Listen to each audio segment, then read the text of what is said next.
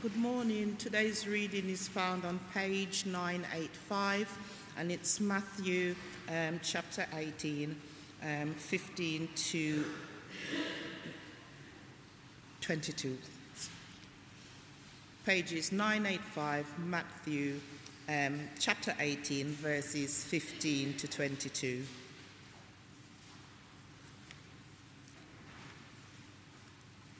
If your brother sins against you, go and show him his fault, just between the two of you.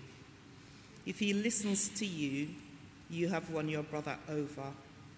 But if he will not listen, take one or two others along, so that every matter may be established by the testimony of 2 or 3 witnesses. If he refuses to listen to them, tell it to the church. And if he refuses to listen even to the church, treat him as you would a pagan or a tax collector. I tell you the truth, whatever you bind on earth will be bound in heaven, and whatever you loose on earth will be loosed in heaven. Again, I tell you that if 2 of you on earth agree about anything you ask for it, it will be done for you by my Father in heaven. For where 2 or 3 come together in my name, there am I with them. This is the word of the Lord. Thanks be to God. And just let me read the next couple of verses. Peter came to Jesus and asked, Lord, how many times shall I forgive my brother who sins against me? Up to 7 times? Jesus answered, I tell you not 7 times, but 77 times. We're thinking this morning about forgiveness. And I think what we're looking at, what Jesus says, is we're going to find it quite penetrating, quite profound, and quite practical. Because what happens in close relationships, in a family, in a marriage, in a community at work, in church, what happens in close relationships when something goes wrong? There's an argument, tempers flare, a relational explosion happens. How do we cope with that? What do we do next? I think one of the things we do, one of the ways we cope, is once the dust settles, there's an instinct that says, whoa, we do not want to go there again. So we'll build a fence around it, or a wall, if you prefer. And we build a fence around that area of life. And, oh gosh, let's not talk about that again. Let's not go there again. Maybe let's not talk to that person again. And it seems like a solution. It kind of works short term. But long term, in a relationship of any kind, it means there's a thing. There's something. We mustn't go there. There's a thing, an elephant in the room, an exhausting awkwardness that drains life from the relationships that should give us life. And I'm going to hazard a guess that in a church family like this, where some people have been members of the church family for 40 odd years, then possibly, perhaps, maybe there might have been once or twice where that has happened over the last 40 years. There's bound to be some of that kind of history in every church, in every community, in every family, possibly. And what Jesus teaches here is a wonderful and powerful alternative. Something that frees us from that exhausting awkwardness. Something that frees us to love again. The vision, he explains here, for his church is twofold. It's a community where sin is brought out into the light, and a community where forgiveness flows freely. Forgiveness being normal and natural because we know how much God has forgiven us. So let's think about the first of those. A community where sin is brought out into the light. It's not swept under the carpet. It's not fenced around. It's brought out into the light and dealt with. Imagine, says Jesus, that you have a brother. Okay, not difficult for some of us. We do have brothers and sisters. But imagine this brother, he does something wrong. And not just does something wrong out there, he does something wrong against you. He really hurts you. Really damages you in some way. Maybe it damages your reputation. I think all of us growing up with brothers and sisters know this, where the other one's done it, and somehow they managed to persuade your parents that you were at fault. They ruin your reputation. They say untrue things about you, and that can get bigger in the workplace. Or someone who upsets you or just has really unjustified anger against you. And you think, whoa, where did that come from? Or someone who hurts you physically in some way because of clumsiness, because of carelessness, not paying attention, or even something deliberate. Someone who hurts you financially, a missed opportunity, the cost of putting things right. What do you do next? Well, in our world, you could try and get your own back. People have always tried that, haven't they? A bit of reciprocity, a bit of feuding, a bit of revenge. There's always gossip, isn't there? Oh, yeah, tell everybody what he or she did to me. Oh, yeah, that's a good... It makes us feel better. Or how about an angry email or starting a Twitter storm? Or, verse 15, you could go to your brother and show him his fault, just between the two of you. Can you see how different that is? Can you see it's a proportionate response? Instead of escalating, it's designed to win over the person. It's only in verse 16 Jesus says if he doesn't listen that you might involve one or two other people. But first and foremost, it's about trying to be reconciled. It's only after you've tried and you brought others, and then if after repeated attempts he's having none of it, then it might be the point that he needs the whole church to hear what's happened, and he needs the whole church to call on him to repent. I don't know what you make of that. Jesus, I don't think, is giving us an exact blueprint for church life, but he is definitely giving us principles. And I wonder whether you can see the wisdom of that, those principles, whether it is for church or for marriage or for family, for parenting, for the workplace. It's a proportionate response. When something's gone wrong, you go directly to the person and you try to resolve things. It only involves other people if it doesn't work, that first effort. And note that reconciliation starts with you and me when we've been wronged against. Actually, we make the first move to say, you shouldn't have done that, and give the other person an opportunity to apologize. And in the case of church, there is this last resort possibility of censoring someone who refuses to repent. He calls himself a Christian, but he's someone who never apologizes, even when he's done really wrong things. And when that happens, Jesus says, well, we're still going to love you, but we're going to treat you like someone, you call yourself a Christian, but we're going to treat you like someone who hasn't really got it yet. You've not really understood the message of forgiveness if you're not living it. As I say, that's a last resort. We've never quite done that in this church family. But if someone were acting in a way repeatedly which was hurting others, then we would definitely speak to that person. When he was alive, one of our neighbours, an alcoholic, used to come to church drunk and rowdy. And we were as patient as we could be with him, but when he started to scare some of the children by sort of lurching and blurting out and whatever else have you, we had to say to him, listen, can you just come to something midweek where there are adults present but not children? Those are extreme examples. This is actually just about everyday life, though, isn't it? The need for forgiveness, the need for stuff to be dealt with. It's saying in family, in workplace, in church, things should come out into the open. Church should be a community where sin is not left to fester, but brought out and dealt with.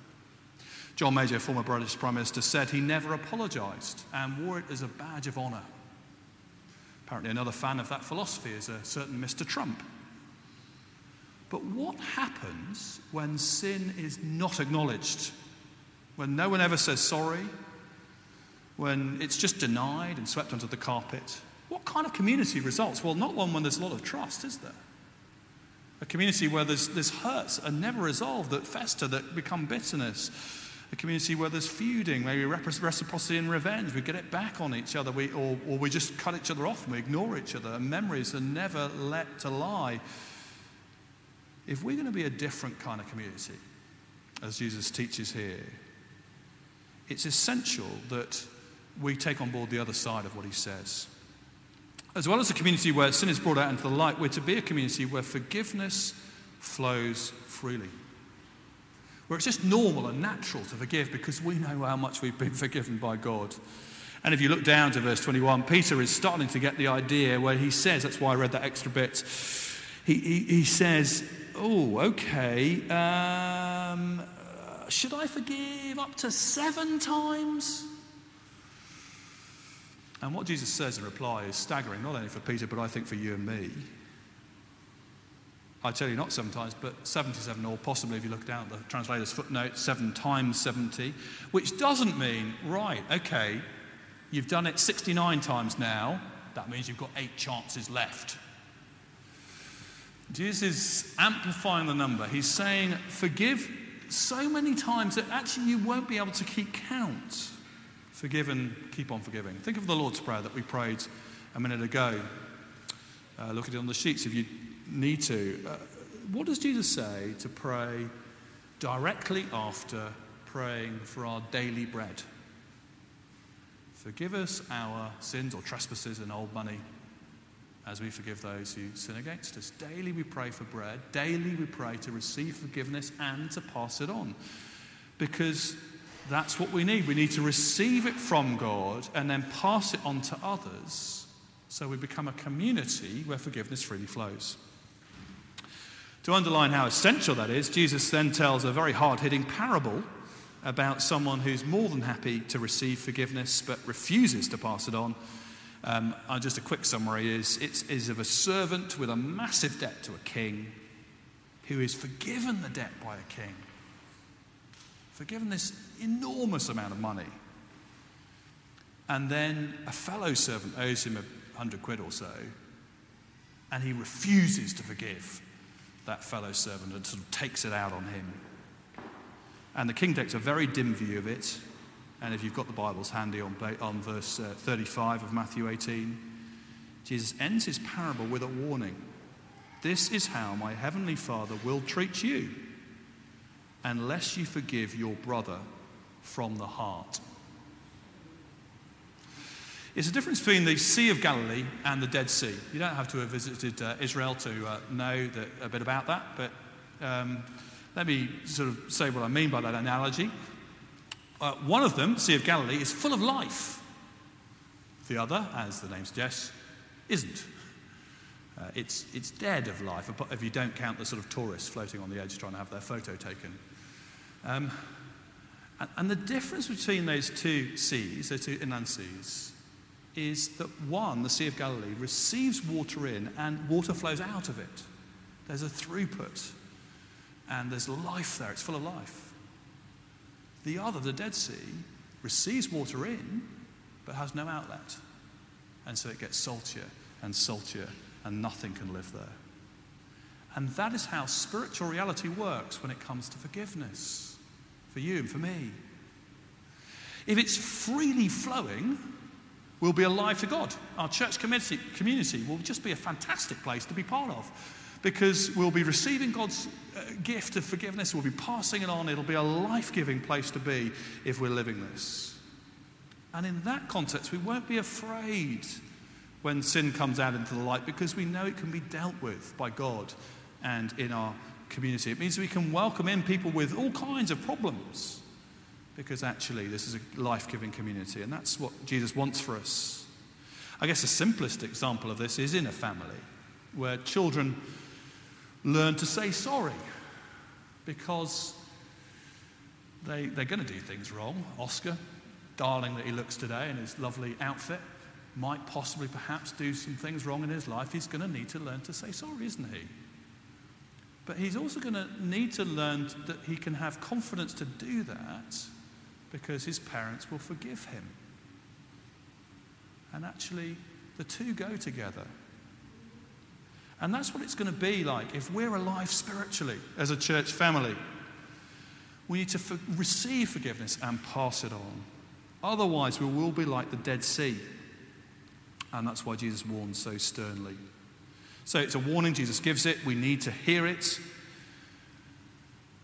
But how will we change to become, how will our hearts change?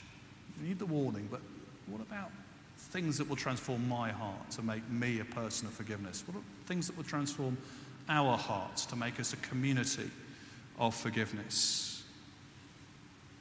Above all, it's got to be that we're aware of what God has done for us. Like the king in Jesus' story, how much debt we've been forgiven. God's love and forgiveness flowing into our lives.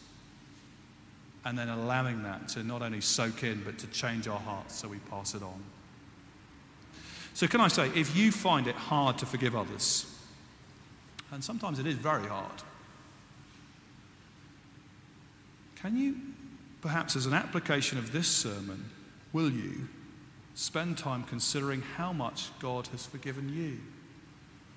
Every day you've been alive, I've been alive, we've done things which the Bible calls sin. We talked about it in the confession time. There have been hundreds now, thousands, millions eventually, of thoughts, words and deeds, to take that phrase from the confession, where we've gone against God's purposes. We've not loved him. All those times we just ignored him and gone our own way. And it's a massive moral debt, as it were. And then we hear the news about Jesus. We hear that he came into the world, that he died on a cross, that he paid for every single one of those sins. Every single one. We hear that amazing news and we put our faith in him and we say, thank you, Jesus. Please do that for me. And that opens the gate, the door, through which forgiveness flows into our lives from God.